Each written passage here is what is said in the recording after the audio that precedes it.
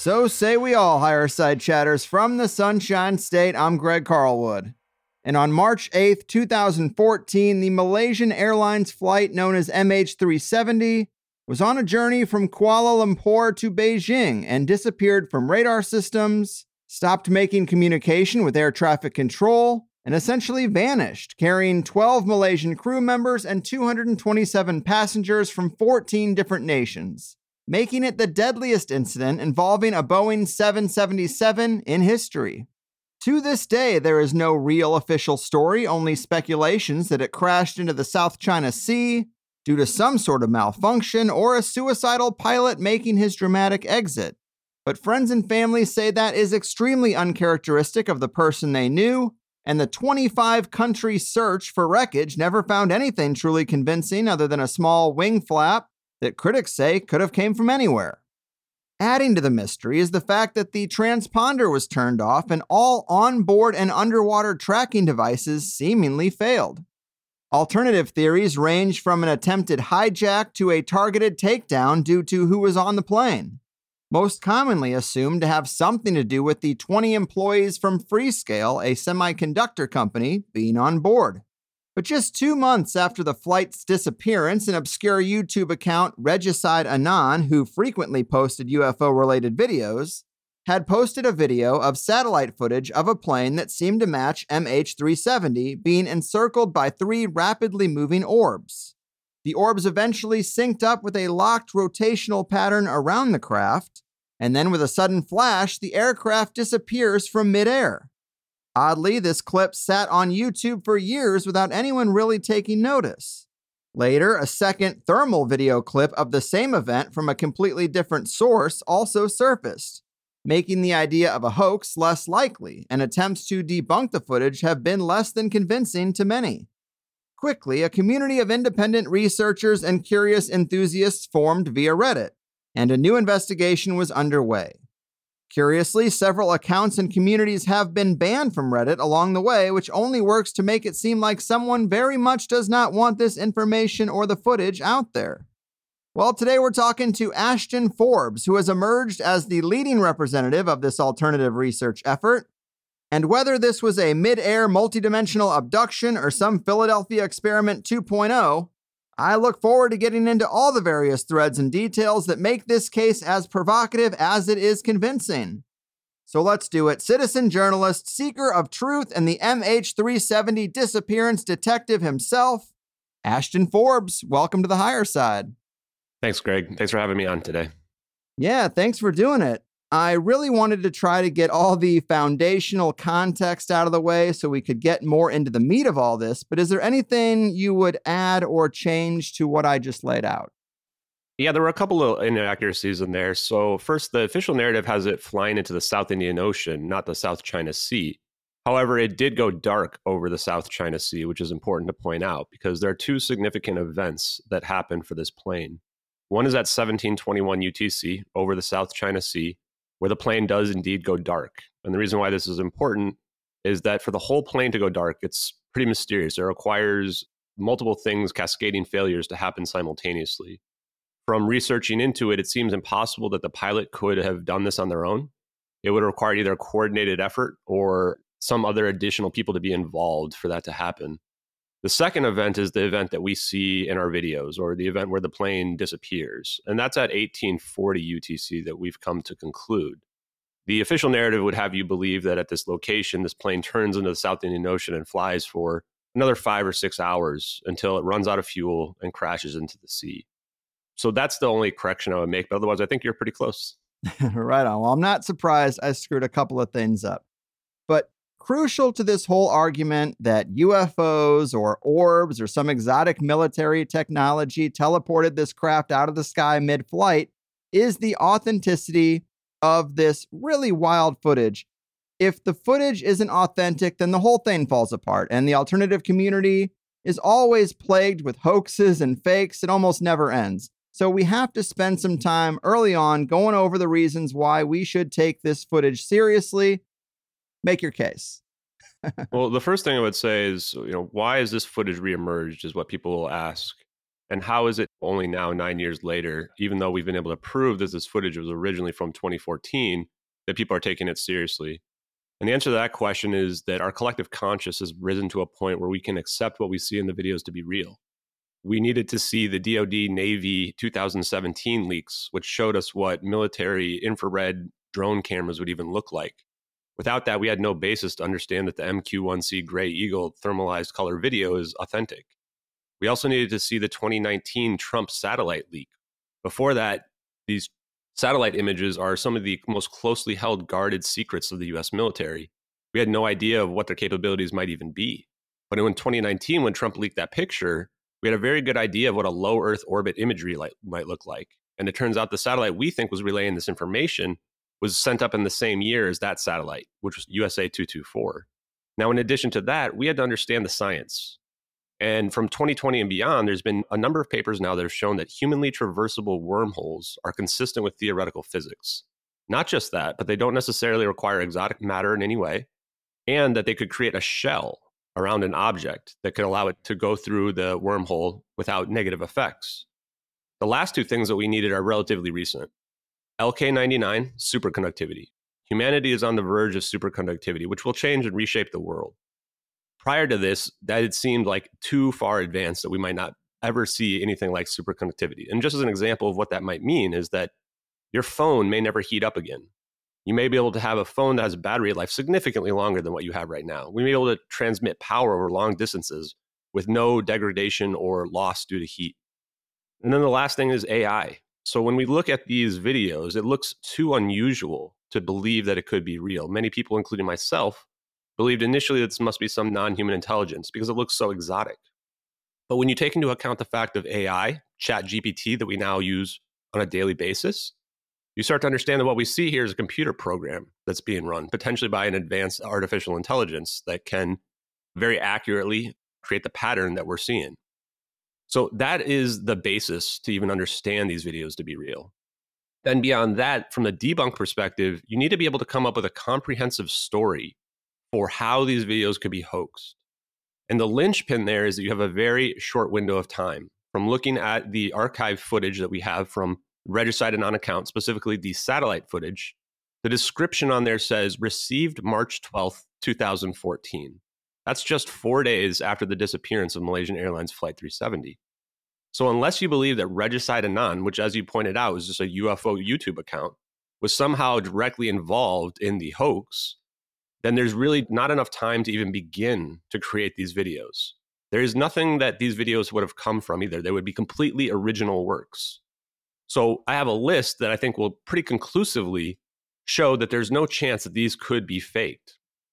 Now, the upload date on that video is May 19th, 2014, which is roughly 72 days after.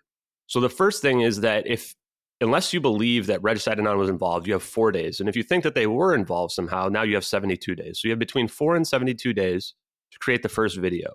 There's no reference copy. You would have to know how to create realistic volumetric clouds. The clouds that we see are extremely accurate. There's no discrepancies anywhere throughout these videos from a visual effects perspective, not in a single frame. You'd have to know how to accurately animate the cameras, how clouds form at the low altitudes, because we see these are cumulus clouds, which only form at very low altitudes, how to accurately reflect the light off of these volumetric clouds. The zap itself accurately illuminates the clouds in the foreground and in the background. You'd have to know exactly what MH370 looks like and the turn radius of a Boeing 777 in its certain altitude while it's in descent, which we've also proven that it is turning and it's in descent from the videos.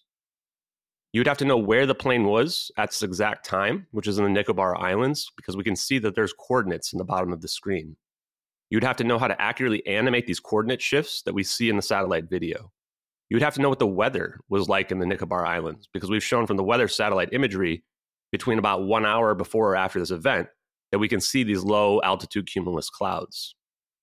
You would have to also accurately be able to create the smoke that we see trailing from the plane and the particles involved in that. In addition to that, the orbs, as they're going through the plane, you can see that they're distorted when they go through the smoke that's coming off of the back of the plane. You'd have to know what the thermal looks like to the level that would fool experts. And now I'm talking about the MQ-1C Gray Eagle drone here. This also means you have to have knowledge of military classified systems that were completely unknown to the public. As I just mentioned, we had no basis for what this would even look like until 2017, unless you were somebody who was already in the military. You would have to know to create a frame rate difference between the mouse and the satellite footage in the background, where there's a 24 frames per second versus 6 frames per second difference, which indicates that it was filmed on a Citrix session. So you would have had to build that into the hoax videos as well. You would have to know what type of mouse they use, which we believe is a plural view 3D type mouse, which is used to basically move the screen around, similar to how you would move Google Earth around. You would have to know what satellites the US has in operation and what their payloads are. You'd have to know what the false color IR looks like in the satellite imagery that we see, how to create the 3D stereoscopic imagery that we see from the satellite video. We've converted this video that we see is scrunched together side by side as 2 different cameras angled down. And it can be converted to a 3D video where you can wear red and blue glasses and you can actually see it in 3D. You have to know how to animate those orbs in addition to what I mentioned from the flowing through the back of the plane and the particle system that we see that is in front of the orbs that's pulling them forward, almost like a gravity engine. You would have to know what the MQ-1C Gray Eagle drone looks like, what its payload is, and how to get the camera angle exactly correct to be in the right position. You would also have to know not to use a 2D visual effect in a 3D environment, which is the debunk that most people think of, is that they don't realize that it's a low quality effect from the 90s. It's 2-dimensional. In order to create the multiple different angles we see, someone would have to render a full 3D environment, which would then necessitate using a 3D visual effect or doing a high amount of effort to convert a 2D visual effect into a 3D visual effect. And then most importantly, you would have to know that we would never find the plane, not even 9 years later. Otherwise, the whole thing would fall apart. Wow, yes. You're making a hell of a case. And when I look at this footage, I think it seems pretty interesting. Of course, you're looking at something that you've never seen before. So the term ontological shock, which you mention a lot, does apply. And you have to watch it over and over again to try to see what you think it would look like if orbs really did teleport a plane out of the sky. The debunking that did the most damage to people's enthusiasm, you did reference, which is this claim that the portal flash we see in the video was an asset from a video game called Killing Time from the 3DO console back in 1995. I personally was not that convinced by that because a modern fake would have much better tools than a pixelated game asset from 1995.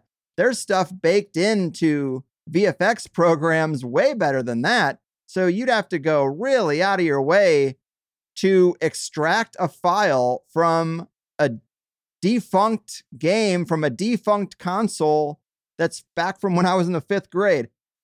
So that didn't really add up to me. And we can maybe mention the person who made that claim and the sketchy details around them popping up out of nowhere. But the other claim I saw regarding the satellite was that if it was a satellite image, the satellite would be much, much higher in the sky.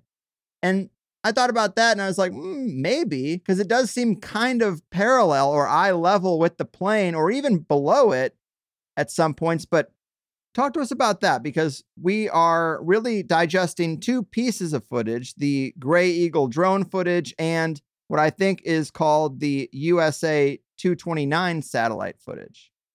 Yeah, so there are multiple different types of satellites that are out there. So when you're thinking of a satellite looking straight down, you're thinking of a geostationary satellite. These satellites pretty much stay in the same position, but they will shift north and south a little bit just due to the rotation of the Earth and axis of the Earth. They are at roughly 40,000 kilometers in the sky, which is very, very high in the sky. In order to take imagery, it's been assumed that these have radar dishes that are similar to what Hubble may have, so extremely advanced. Now, with respect to the ones that we are seeing and the one that Trump leaked, these are low Earth orbit satellites, LEOs. Their altitude is roughly 900 to 1,100 kilometers, depending on which one you're looking at. So this is roughly 40 times lower to the ground than those geostationary satellites, which is why you see them at such an acute angle. There's another type of satellite orbit as well called Molniya orbits. Now, these orbits are somewhat oblong and unusual, and these make better sense for command satellites that are relaying information. The one that we see the designation on the bottom of the satellite footage is NRL 22. The debunks that you'll find out there from Newsweek and France 24 incorrectly state that these are either NROL 77 or NROL 33. Those are both incorrect. And those are the only facts in those debunks, and just for the record. Now, NRL 22, we've shown was roughly around the North Pole at the time of 1840 UTC, looking down directly at what we believe to be the satellite that was sending this imagery here to the Sibers system, USA 229. We were able to recreate the exact location of this. Now, USA 229, very importantly, has a sister satellite right next to it. It's officially classified as debris if you go look it up in Google, but amateur astronomers have noticed it. This is important because we need two satellites that are looking down to create the 3D stereoscopic imagery that we see. So this is the smoking gun. This satellite has a satellite pair in the exact right location to take the video that we see. Now, some people have argued that the satellite would be moving quicker, that we should see more apparent movement. Now, I would also argue as well that we don't know the capabilities. These are all classified. And when the USA 224, the Trump leak, was proven, people didn't think that was possible either because it's removing all this atmospheric interference that would otherwise be in the way. So I would argue that it's no problem for them to incorporate the movement of the satellite into the video that we see, especially because what we think we're looking at here is a large, very large field of view, like battlefield space, that would be equivalent to a real-time video playback of Google Earth, where the user can move around. And what's happening is all these different satellites, both the geostationary and the low Earth orbit ones, are transmitting data through this network called the SIGINT system and the Sibers system, which is Signals Intelligence and Space-Based Infrared System.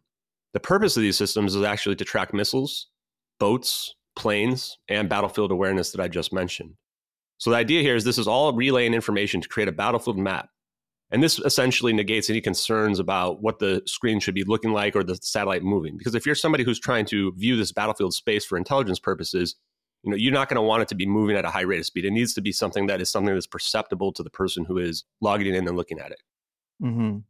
I think that makes a lot of sense. And you mentioned the mouse on the screen, which people should know is because this footage is somebody captured it from like a seat, like we're sitting in now, and took an imagery of the screen in front of them. So you don't know how big that screen really is or what the original footage contained. They were just focused on this one event because clearly this is probably the most interesting thing going on at the time.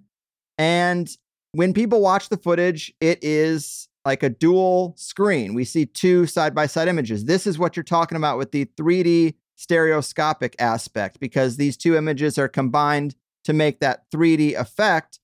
And if someone was going to fake it, they wouldn't go to that extreme, I don't think. So that is pretty interesting. And so if we could, I'd like to jump to having you walk us through what happened and why it happened. And then we can backfill it with all the different details as to why you come to these conclusions, because the footage probably leaves a lot of people with more questions than answers, and I understand the community is a bit fractured over the possibilities, so I want to hear the narrative that you consider most likely now that we've made a pretty damn good case that the footage is authentic. Yeah, and before I do that, I want to mention and just reply to what you just mentioned there, which is that there's a ton of intent that can be gleaned from the videos. And everything that I've written about has basically been deduced from just watching the videos. So the mouse you mentioned, there's two different analogs at play. There's a black mouse that you see that does not change the coordinates. So what we're seeing here is we're looking at a Citrix session. We're not looking at someone who recorded it with a camera. They didn't use their phone when they recorded this. They were actually logged in and used a screen recording of their actual monitor. You can actually watch the mouse move off to the bottom left of the screen, out of the screen, and to the top right. Now that indicates that what we're looking at is a cropped version of a much bigger field of view, as you just pointed out. This actually shows intent as well. In my mind, the person that leaked this was not a spy, because if they were, why are you trying to crop out information? They also crop out the drone as well. So it seems like they were giving us the minimum amount of information that would be required in order to solve the mystery, which to me indicates that the person that did this was somebody who was directly involved, somebody that had emotional reaction to what they saw. They were probably one of the operators themselves and realized immediately when they saw it that the world would never get the truth. And the only way that that would happen is if they were to leak enough evidence to be able to prove it, which they probably thought just from the first video, due to that 3D stereoscopic effect, They knew amateur astronomers would be able to pinpoint USA 229 and the time that it happened and the coordinates indicated the Nicobar Islands. Now, that being said, let's go into what really happened with this plane. So the plane takes off at roughly 1642 UTC from Kuala Lumpur, and it's going to Beijing, northeast. It has an uneventful flight for the first 45 minutes. At 1719 UTC is when the final communication happens, which is good night, Malaysian Airlines 370 from the pilot. There's no discernment in their voice. There's no alarms going off in the background. Everything sounds completely normal. 64 seconds later, the plane goes completely dark and it gets lost on radar. It's no longer tracked on flight radar tracking. And this is the point where we have presumed now that a fire has broken out. Presumably, there was a minor explosion that happened for this fire to start based on the 221 kilograms of lithium-ion batteries that were in the plane. These lithium-ion batteries are extremely dangerous. There's a Straits Times, which is the Singapore newspaper report, indicating they were not properly security screened. If you go look up the history of lithium-ion batteries in airplanes, especially from 2010 to 2014, you'll find there were a number of planes and deadly incidents that occurred due to these. It was such a big deal that in 2015, the FAA created new rules and regulations so that these lithium-ion batteries could no longer be in the cargo hold of passenger planes. If you just go mail a letter at your post office, one of the questions they will ask you is that if there is any lithium-ion batteries in your letter. That's how serious it is in terms of these being in the cargo holds. Now, there's a number of witnesses that corroborate this event who have either been discredited or dismissed, which need to be vindicated. First is Mike McKay. He was on an oil rig in the South China Sea. These oil rigs are elevated very highly, so he had a very huge field of view. And on the horizon, he saw MH370 burning. His account has been misrepresented to say that he saw the plane crash. He actually will himself say he did not see the plane crash. He just thought it must have crashed because fires are very deadly events on planes, and the plane's not going to last for a very long time if it's on fire. So he saw the plane in the correct angle, at the correct time, at the correct distance. Not just that, there were at least 9 witnesses or accounts from the coast of Thailand and Malaysia that heard a loud bang at exactly 1720 UTC around the time of our event.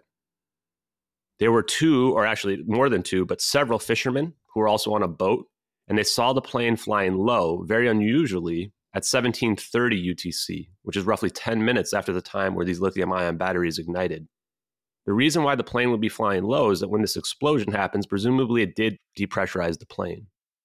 So when they were developing this cover story, they talk about how the captain depressurized the plane. And sometimes when people are lying, they will use an element of truth in their lie as well. The thing is that the story doesn't match up for that, because if they were trying to kill all the passengers, you would stay at a high altitude where the passengers would not be able to breathe, where the oxygen in the masks would run out.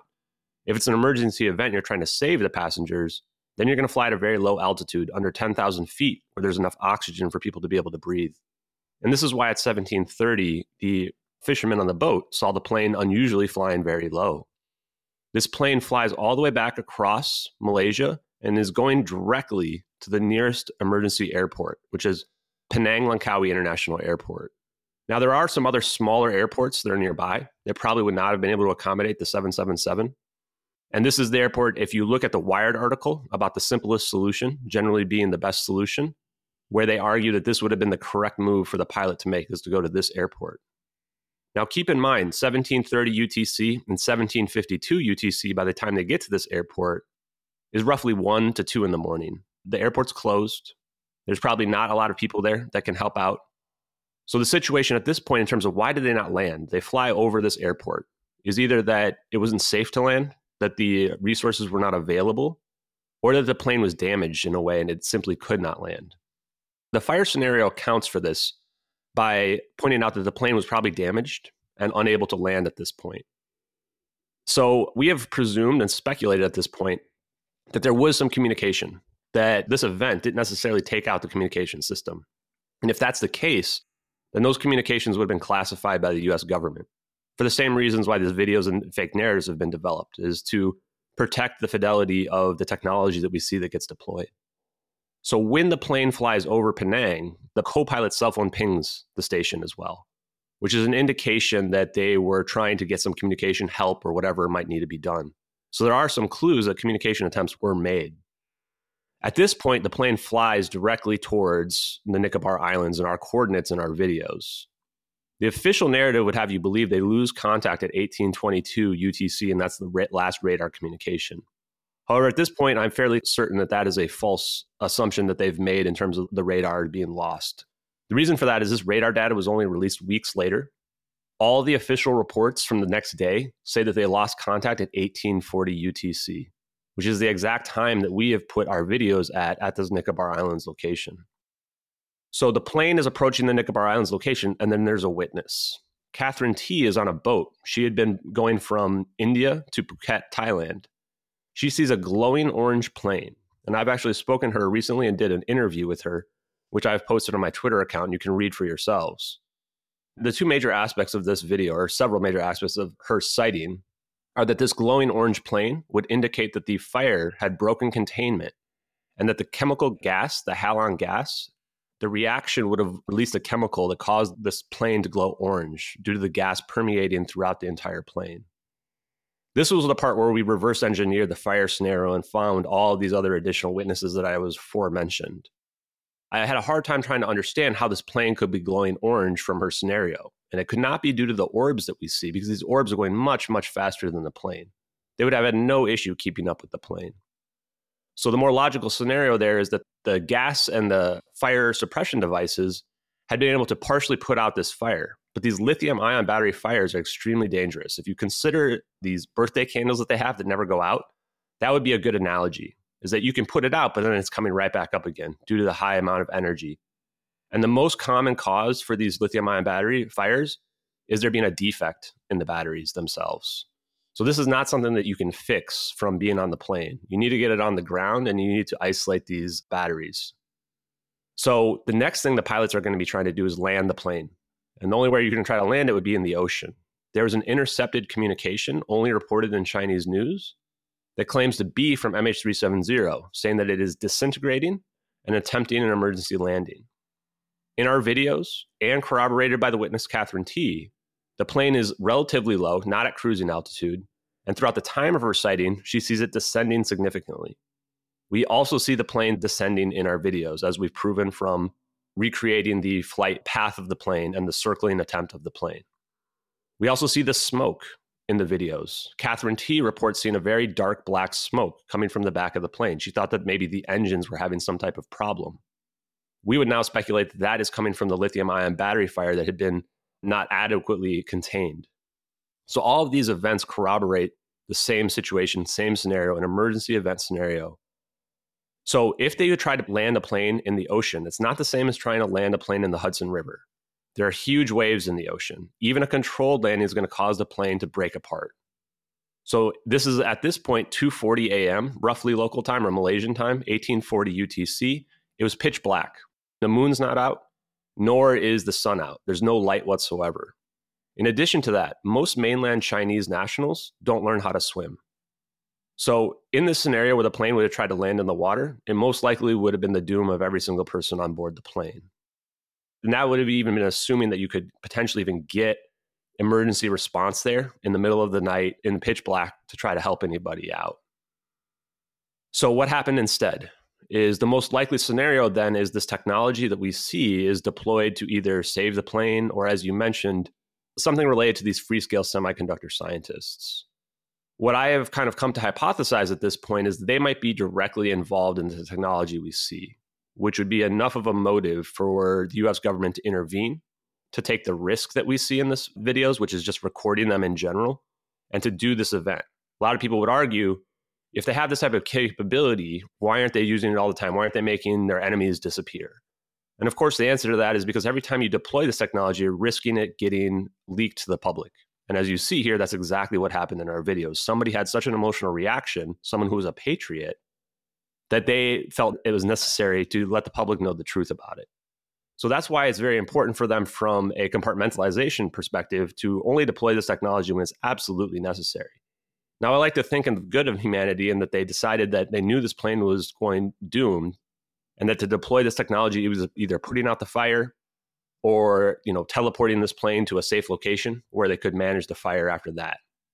It would be very hard to speculate where this plane went, but we are very confident that what we're looking at here is actually teleportation.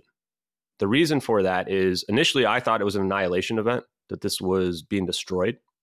We can see in the thermals of a cold event, which again, this kind of debunks this hoax argument, because if someone were to hoax this video, they would have made it an explosion, which is actually what the VFX actually came from, is an explosion, a white, hot event.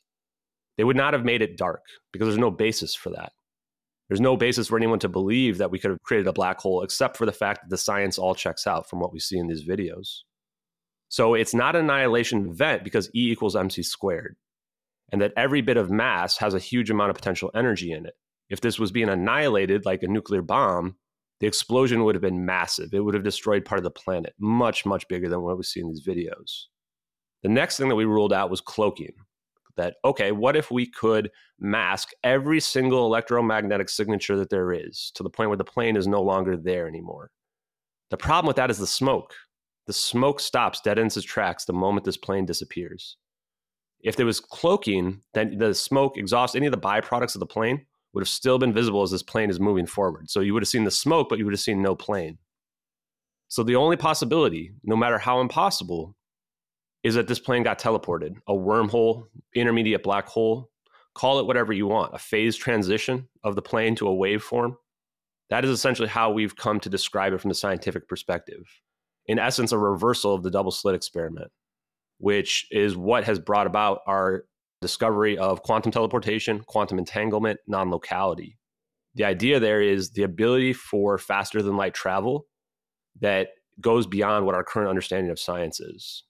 So if you can phase transition this plane back into a waveform, now the plane can be anywhere it needs to be. And that's what we believe we're seeing here in these videos. Man, you clearly know this material well. And when it comes to other perspectives, obviously one of the big ones is non-human intelligence. People think this was some kind of alien involvement or something, which wouldn't be unprecedented. There's a lot of stories of people having miracle scenarios with a car crash or a drowning, and some spirit or something visits them and pulls them out and saves their life. That has a bit of a history to it in extreme cases. Nothing really like a plane full of people. And if they were saved by non-human intelligence, where are they? But I guess one of the problems I have, or the logical leaps that's tough for me in the scenario you lay out, is I just don't see the military caring or wanting to get involved or risking deploying such a technology to save this plane. And this technology seems so obscure. It seems difficult to scramble together to go get this plane. I mean, I don't know anything about it. I'm just saying it seems that way. I would think there'd be a very small group of people who know how to use this technology, and for them to be in the place to hit the button to go send it, I mean, that's a leap of logic to me. But go into a little bit more about why they would do this, because I don't think the military cares about life or death all that much.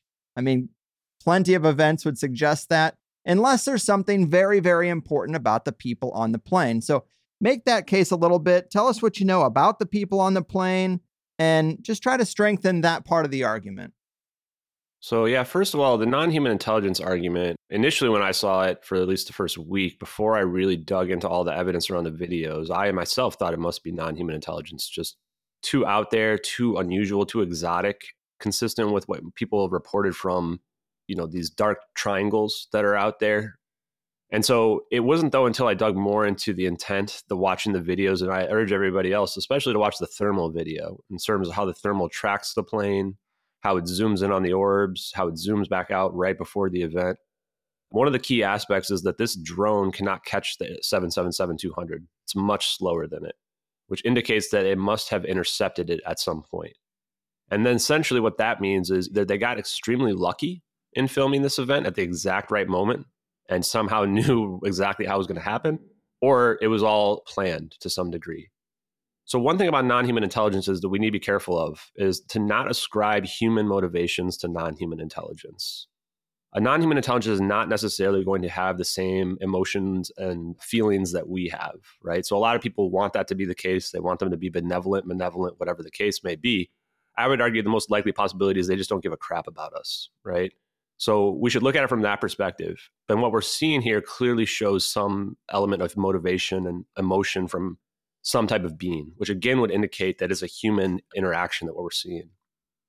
Now, you had 1 hour and 20 minutes from the point where this plane goes dark to the point where we see our videos, which is plenty of time to scramble these types of assets if necessary. There was Thailand and United States training exercises that were going on in the area. So the assets potentially were available. And recently we've looked to see that there are drones that would have been stationed in that area as well that could have come up here and take this video. The sentient system, which is the one that AI that controls the satellites is declassified, could have easily operationalized the satellites to ensure that they're aiming at the correct angle to take the video at the right time as well. And then with respect to the motive behind it, whether or not this is some type of espionage motive or saving the passengers motive, it really comes down to these 20 Freescale semiconductor scientists. That is too many people for the same company that are very important to be on the same plane. Most companies have a rule where you can only have 3 to 4 people that are from the same company on the same plane just for scenarios like this. So I find that very unusual. I chatted on the Not So Deep podcast with Chris, the host. He actually worked for Freescale Semiconductors back in 2014. And he indicated that these were extremely important people. So the fact that these were extremely important people leads me to believe that there must be some intent and motive behind why they would have taken this plane. Initially, if you listen to one of my earlier video podcasts, I thought this must be espionage because the motive then for this is control of the technology that we see. These people were going to China. It potentially would have been intellectual property that they're bringing with them to China that could, move China forward in terms of being on par with the United States in this technology. Now, the more I looked into it and realized this lithium-ion battery fire, then it casts more doubt on that type of scenario. And then it kind of brings up the other scenarios being more likely in terms of them saving the plane. And what we see here from this cold, dark event, this zap, that might somehow actually be putting out the fire related to the batteries. I can't explain it fully, but it seems like that could be a possible reason why they might deploy it. Now, the other thing I want to point out too is that one thing that's being deconstructed as well from these videos is people's preconceptions over the military, government in general. I don't think that they are malicious. I don't think that they are evil. Yes, people can do evil acts, but collectively we are not evil as human beings. If we were, they certainly would have disappeared me long ago before I had gotten to the point where I'm at now, where we're starting to reach national attention in terms of disclosing these videos. So I do want to point out that, and I've talked to people as well. People have come to me and talked to me in private as well about this. And I think that the people that are hiding this information are doing it because they think that it's the right thing to do, that there will be severe consequences to society should this information come out, that we potentially might not be able to handle this information. So once again, I want to be cautious to this idea that people have out there that the government military is malicious and evil and wants to kill everybody, et cetera. Like, that's the movies. That's not reality. In reality, that's a hard decision to make to end somebody else's life. And I don't think it's quite as simple as people make it out to be. Fair. That's not really the point of the day. We will agree to disagree on that a little bit to a degree. And it all depends on who's in place at the time. There are good people everywhere. So maybe some good people had their finger near the trigger for this deployment of technology on this particular day and all the stars aligned. But what do we know about the leaker of this footage? Because my understanding is that the Regicide Anon channel is now gone, and Regicide Anon, that name itself is somewhat provocative to me. But talk to us about who we think might have leaked it, how it got to Regicide, how the second piece of footage came out. What's the chain of custody here between these two pieces of video? So we don't believe that Regicide Anon is related to the creation of this video or dissemination of this video, other than the fact that they had received it. So if you look at the description of their YouTube upload, you'll see that they mentioned source is protected. They actually don't use that anywhere else in any of their other videos, usually just email submission, things like that. This indicates that they got it from somebody they thought was authentically getting classified information. Furthermore, the fact that it took so long for them to upload it is an indication that they themselves did not believe the footage to be real. If Regicide Anon was somehow involved in this, they would have uploaded it immediately after they received it, right? They wouldn't have delayed it for so long. There is another upload that has a description in it that claims that Regicide Anon argued for the validity of these videos to them. That version of the video is actually a higher quality. What this indicates is that neither of them have the original source, that they came from a third party. So this really is information that leads us to believe that there was somebody else who leaked this, potentially to a private forum, dark web, somewhere else, where these YouTube accounts picked it up. And then some of them potentially just didn't believe it at all, didn't post it. Regicide Anon was the first one. Maybe they were in contact with the person that leaked it and that they were directly convinced by them. And then what happened, they uploaded on May 19th, 2014. 3 days later, Regicide Anon made a Twitter account. On this Twitter account, their first post was, check out these videos before they disappear or deleted. I may be paraphrasing there. They tagged MH370 in this post. This indicates that at that point, they knew that what they were looking at was both authentic and that what they were looking at was MH370. Now, in terms of the leaker, I didn't believe I would be able to find the person who actually leaked it. And now I think I almost certainly did. I looked up every single person because, as we've already talked about here, if you look at the intent, now we've realized that the person that leaked this had an emotional reaction. They were probably one of the operators, and they're not a spy because they cropped out all this information. They removed the HUD information from the drone. They gave the minimum amount of information we would need to leak it. They were not trying to damage the US military, although they definitely did. And if you look at this profile, psychological profile of this person, then I searched for every single person that had been charged with espionage, that had been charged with willful retention of classified information, dissemination of classified information, or dissemination of national security information.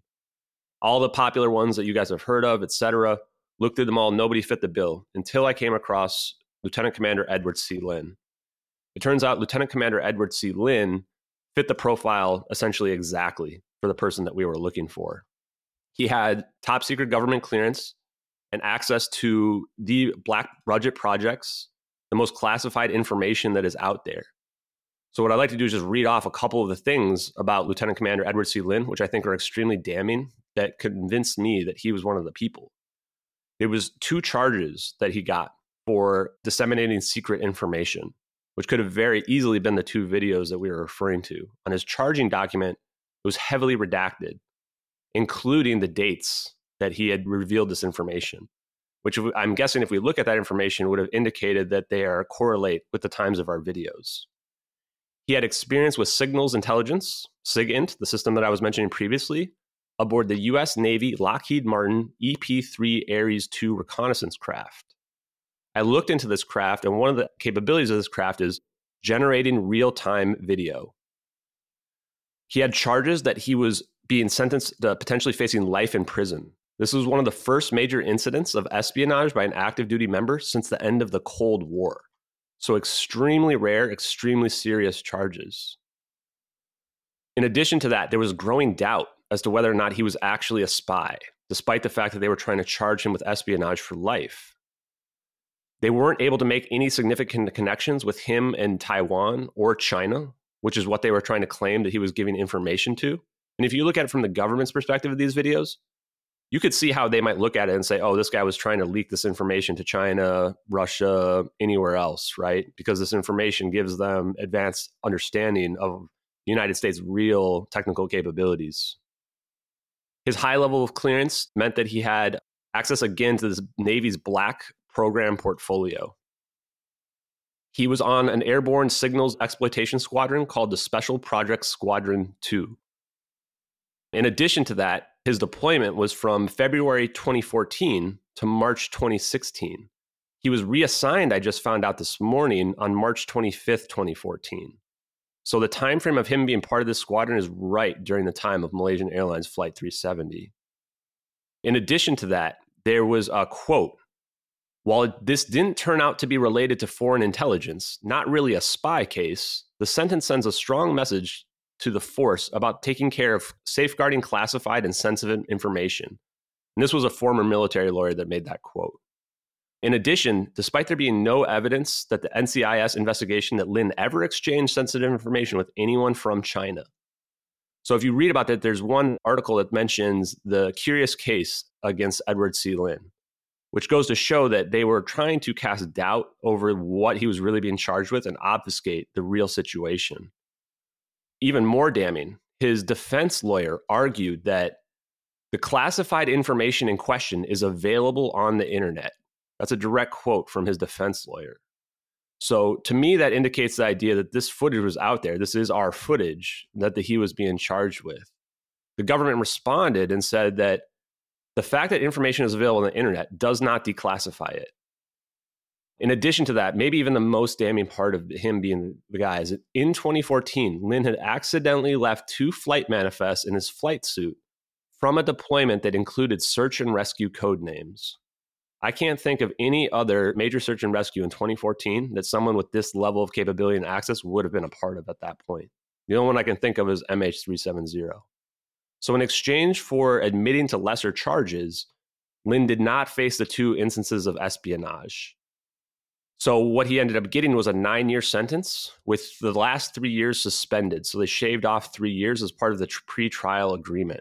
That pre-trial agreement almost certainly indicates that he will never be able to talk about these videos again. Otherwise, he would go back to prison. So despite the fact that he took a plea deal, they still gave him 9 years, which if you go look at other people that have given out classified information, General Petraeus, et cetera, these people got like slaps on the wrist compared to this, like a year less maybe. So despite that, he had a huge sentence. Now, another quote here, Lieutenant Commander Eddie Lin never spied on his country. He served faithfully for the United States for over 17 years, becoming a highly regarded and decorated officer.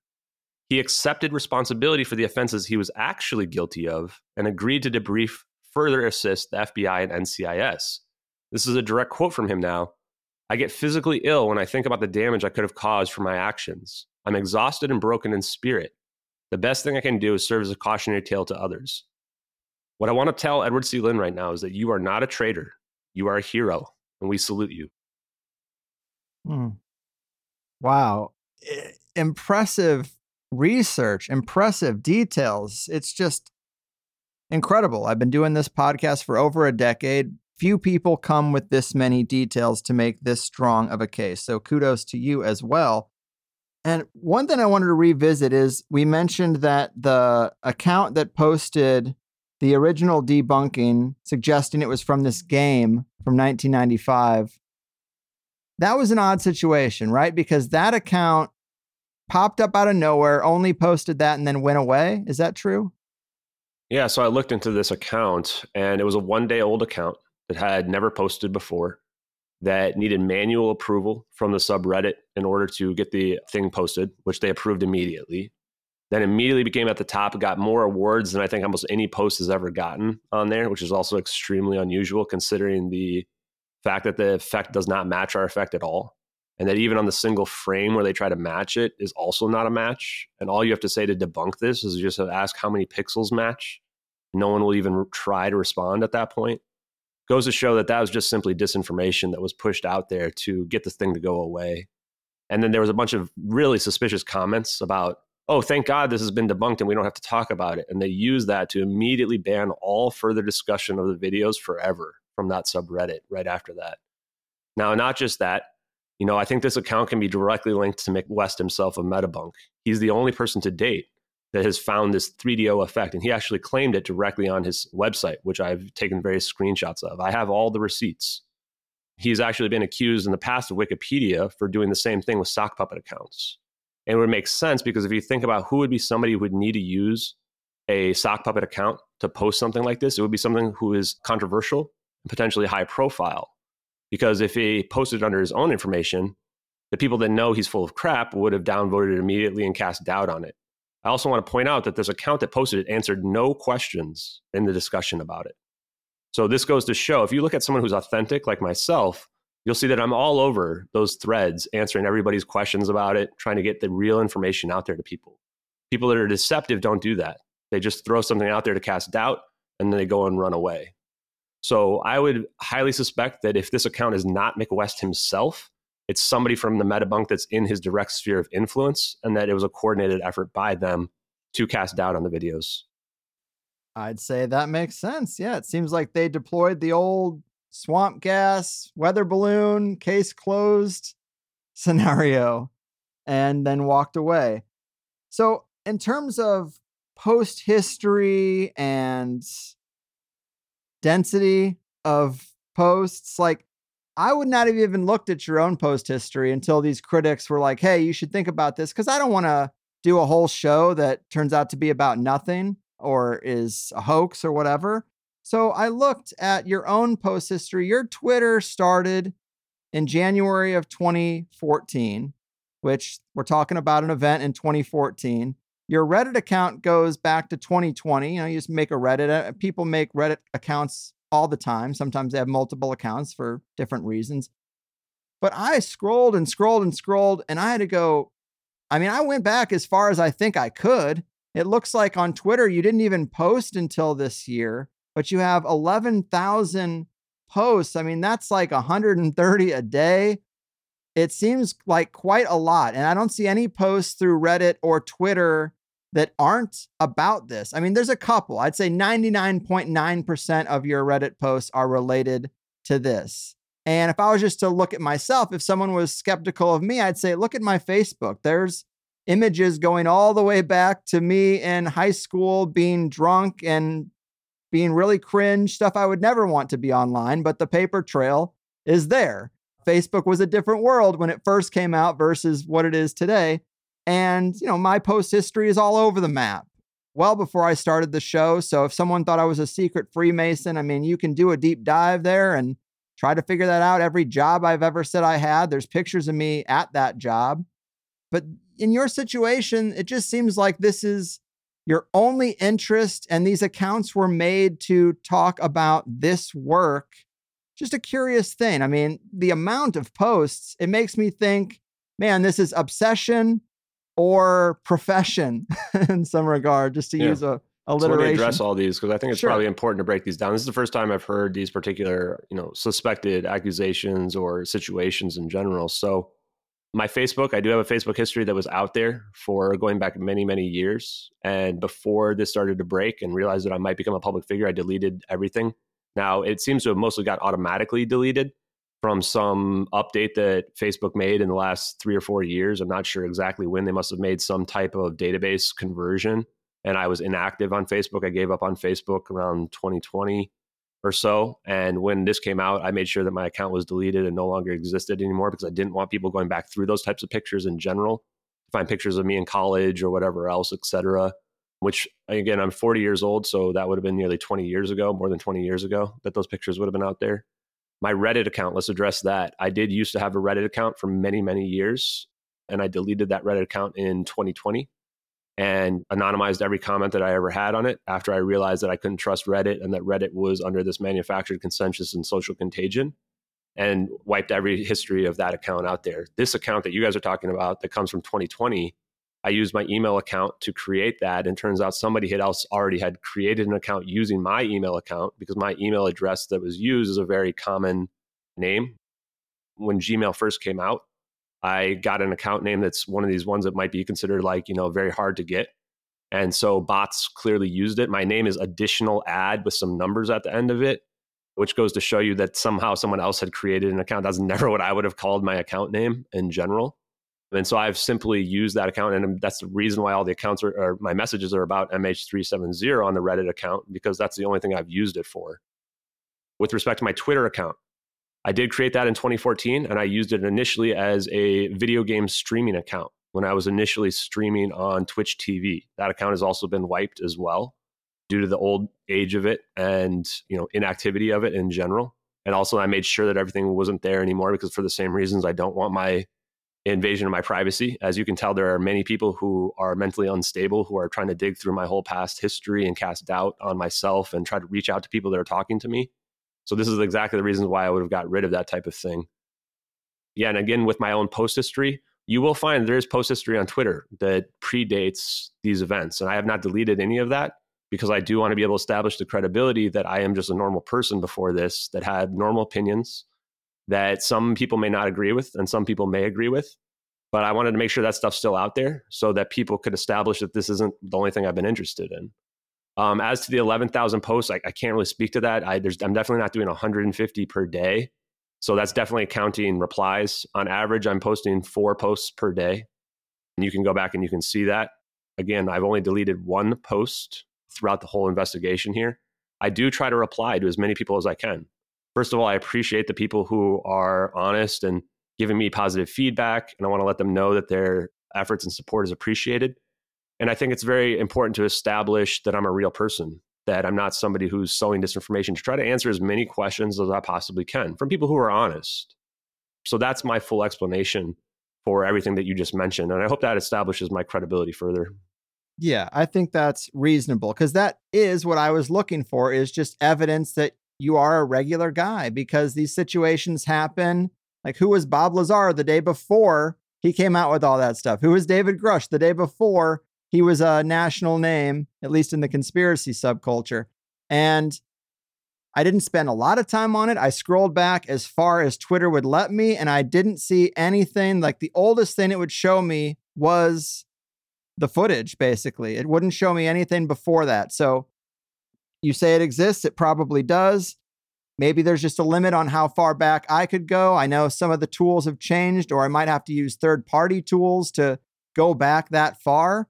But I think what you say is reasonable. And before we wrap this up, I mean, I really appreciate all the work you've done. It sucks to do all this work and then constantly be questioned about your authenticity. So I didn't want to do it too much, but it does seem somewhat relevant given the history of these sorts of things that come out of nowhere in the community and have these big epic claims about something. So I'm glad we could address it, because like Terrence McKenna says, if it's all real and authentic, it can take a little pressure. So yeah, and I'm not offended by anything that you mentioned there. I think that it's probably important to get that out there and explain that, especially for other people who may want to interview me, especially that are higher profile, that may be a little bit concerned about that history. So just real quick to your point about not finding it, I probably haven't made any posts before this, because I was not a type of person who was trying to seek attention anyway. Again, I was just a normal person. You will find replies, though, with my opinions that are out there. I was already blocked by Mick West before this even happened, because I had asked him about where he gets his money, because he doesn't monetize his YouTube and he hasn't had a job for 15 years and he lives in a very expensive place in the country. So, he blocked me for that without answering the questions related to it. You probably can find those replies that predate these videos entirely. So I just want to point out that I'm just a real person beforehand. I had 30 fake followers mostly before this started to blow up. I believe now we're pushing almost 8,400. And the reason for that is not because those people trust me. It's because those people have looked at the weight of the evidence and they've found it so compelling that they want to be part of the real story of MH370, the greatest conspiracy of all time. Way to stick the landing. So just in closing, what are your goals beyond awareness? Is there a next phase? Is there anything in the works that we should leave people with in terms of the future of this investigation, and also give them the links they should have? Yeah, so I mean, I have stuff in the works, but at this point, especially based on what you just told me, I'm going to probably not disclose any of that information anymore going forward until it's actually out there. I didn't realize how coordinated the disinformation campaign was in regards to trying to discredit me before this interview.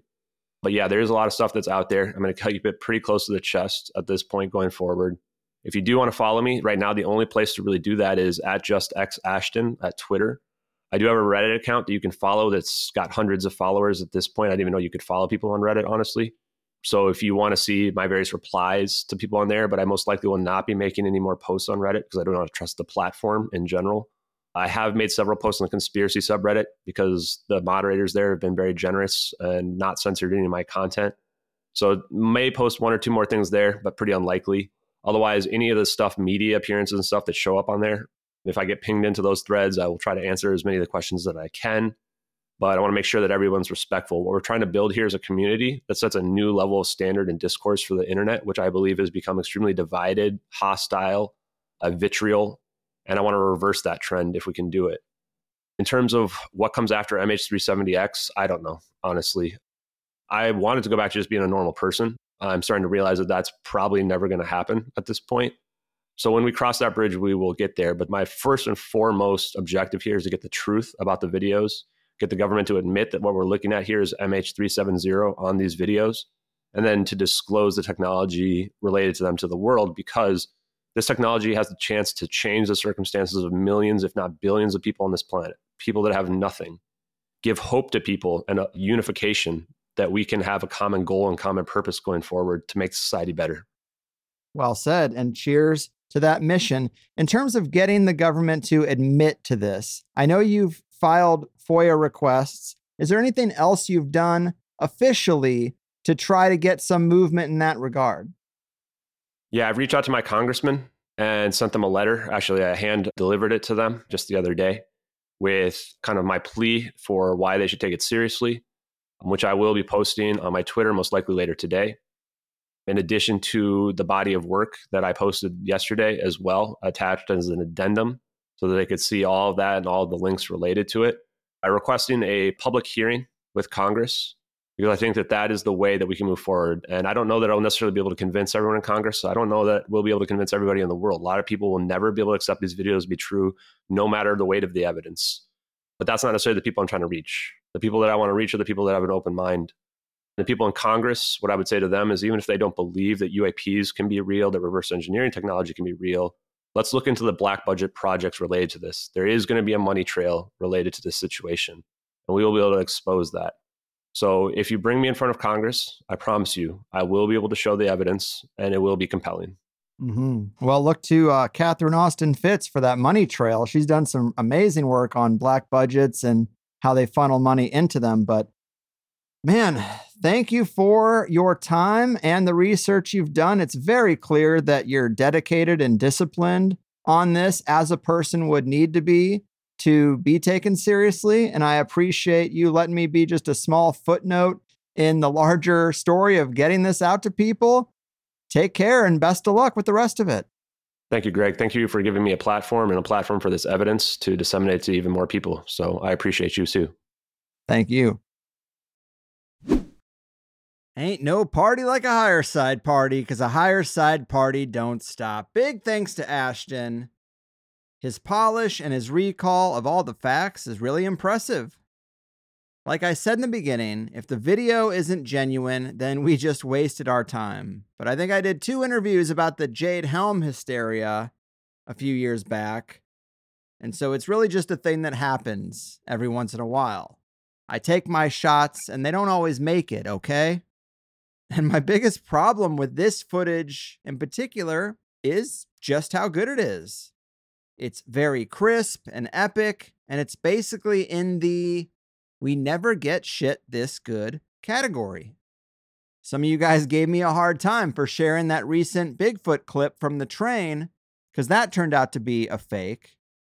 I just thought it was fun, and I saw it before I realized how much it had already been shared or how much it would be shared. I thought it was a little more obscure, or I just wouldn't have done it. But I also thought that was probably fake for the same reason, just too good. And because the fur was way too glossy and clean, which made it look like a Halloween costume. But I thought it was worth sharing anyway. Fuck it. Nobody knew 100% at the time. Now I think there's an official story, and it's been proven. But you heard Ashton. Right away, as soon as we explained what the situation was, I asked about the authenticity. And I thought he gave a really great response. He has studied what kinds of devices can even take these images. He says he's identified the specific sources, or the community has. And we have 2 different angles on the same event. If you haven't seen it, I'm sharing the link in the show notes. You should definitely give it a watch. Like many of you guys would say, my first impression was, well, this is just bullshit. I almost didn't even look into it deeper. But then I found out the subreddit was banned, and I was like, well, that's weird. This seems like a pretty innocent conversation. And then I read some of Ashton's posts about extra context and other elements of even the official story that make the plane's disappearance seem even stranger. And I started to get more interested. And then I thought, maybe we should cover this. And here we are. And I would say, as a person putting themselves out there, doing their best to authenticate this footage as well as they can, and then articulate it in conversation, I give him an A+.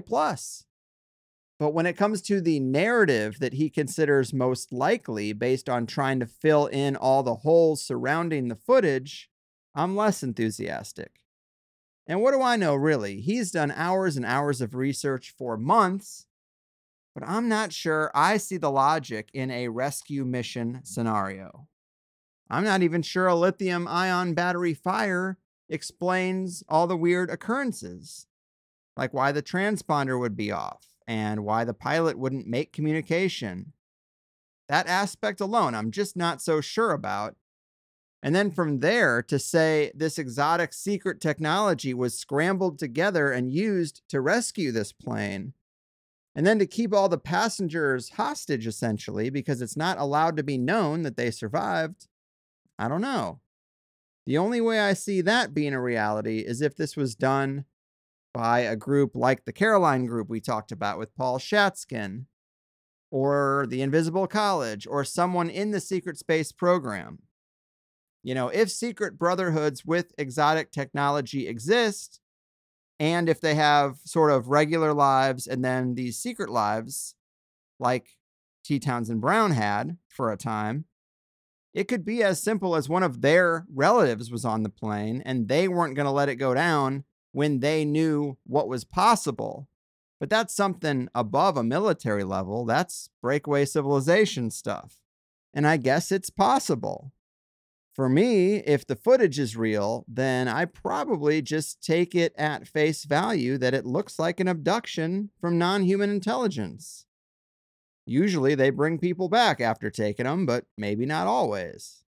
It could have been a Philadelphia Experiment 2.0 kind of thing, but I don't think they would have used a public commercial flight for that. Unless it was designed to be some kind of showing of power to other nations playing the game at that level. I could see that. I guess there are a lot of possibilities, but I was impressed enough with the footage to check out the community, and then I was impressed enough with Ashton's posts that I reached out to get an interview with him on the books. I had not heard any interviews with Ashton when I initially asked him, but in the meantime, he's been doing a bit of a podcasting blitz. And if I had already seen a dozen interviews were already being done, I probably would have let this go and not pursued it on my own. I wanted to do it because it was different and obscure, not so I could be the 10th interview with Ashton. But it's all good. The footage should be talked about. I'd like to see the Corridor crew guys take a stab at explaining it. If you know who I'm talking about, send it in. So that has been the offering on the THC table today. In the Plus show, we talked about a bunch of different angles and surrounding context.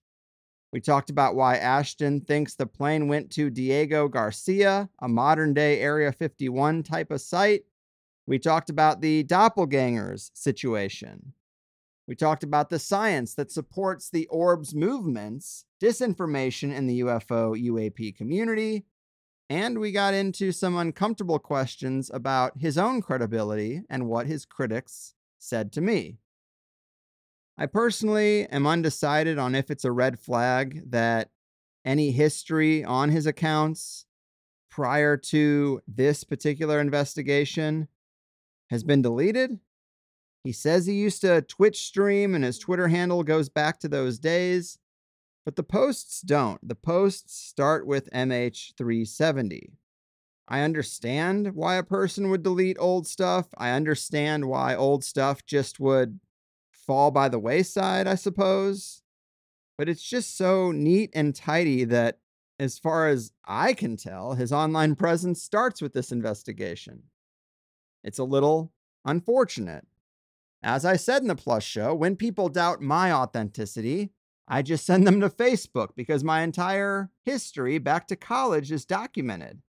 In Facebook's early days, I put up pictures of drinking and debauchery that I would never put up today, but I haven't ever taken the time to delete them. I consider them largely just buried. I don't think I want pictures of me kissing girls that aren't my wife online as my kids get older, but as it stands, it's a pretty open and honest chronicle of my life. I've got pictures from every job I had along the way. And even this show didn't just pop on the scene, polished as it could be. It was pretty clearly a desperate man fumbling around trying to find a path to an enjoyable job and a useful life. It's sloppy. It's at times cringe, but that's the sort of stuff you should expect to see, right?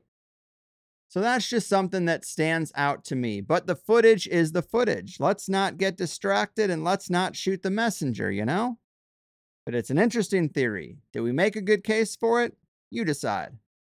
If you like what you heard, join Plus. You get 5 2-hour shows a month instead of just the free first hour. It's easy. Just click the link at the top of your show notes and you can get access to the Plus show feed, which you can listen to on any of the same old podcasting apps you're using now. All the same stuff is true for the Patreon link, but you can also listen to Plus on Spotify because they're partners, and you can pay through PayPal. Plus members also get 10% off in the merch store too. Check your email for the coupon code when you sign up. The artists I've worked with have made some really amazing stuff in there. I also have started putting up video clips from these episodes across all the various social media places that THC has a presence. And I thank Soundwave for being the guy to pick those clips and put them together for me.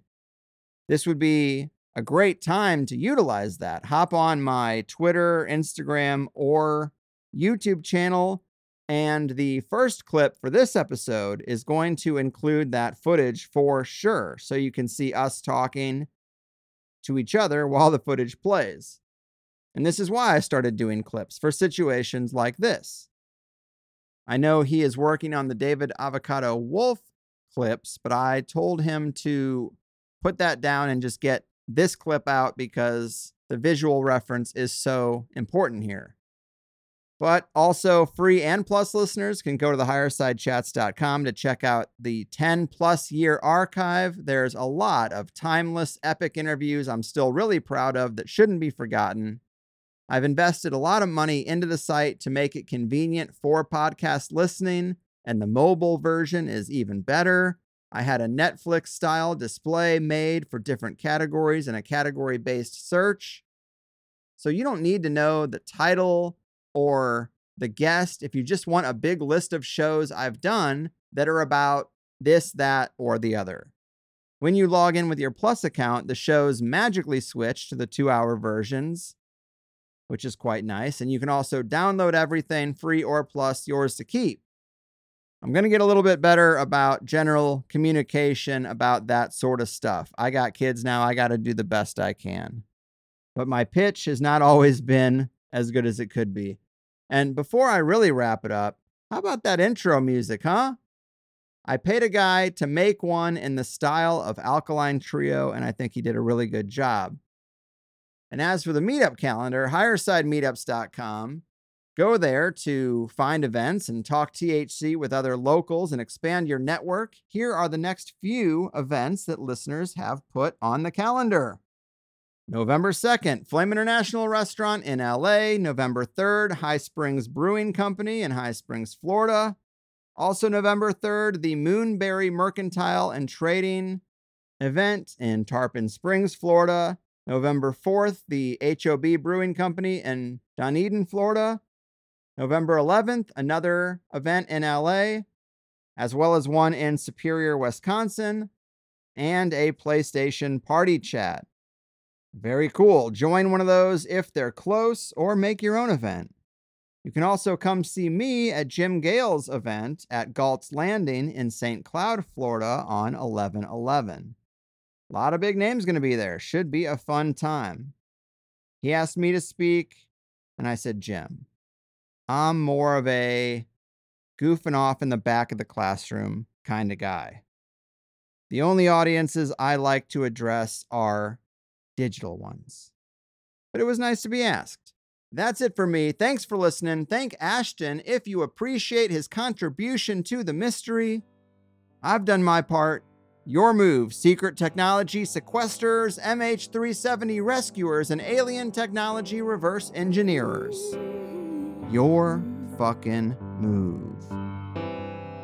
Woke up this morning with light in my eyes, and then realized It was dark outside. It was light coming down from the sky.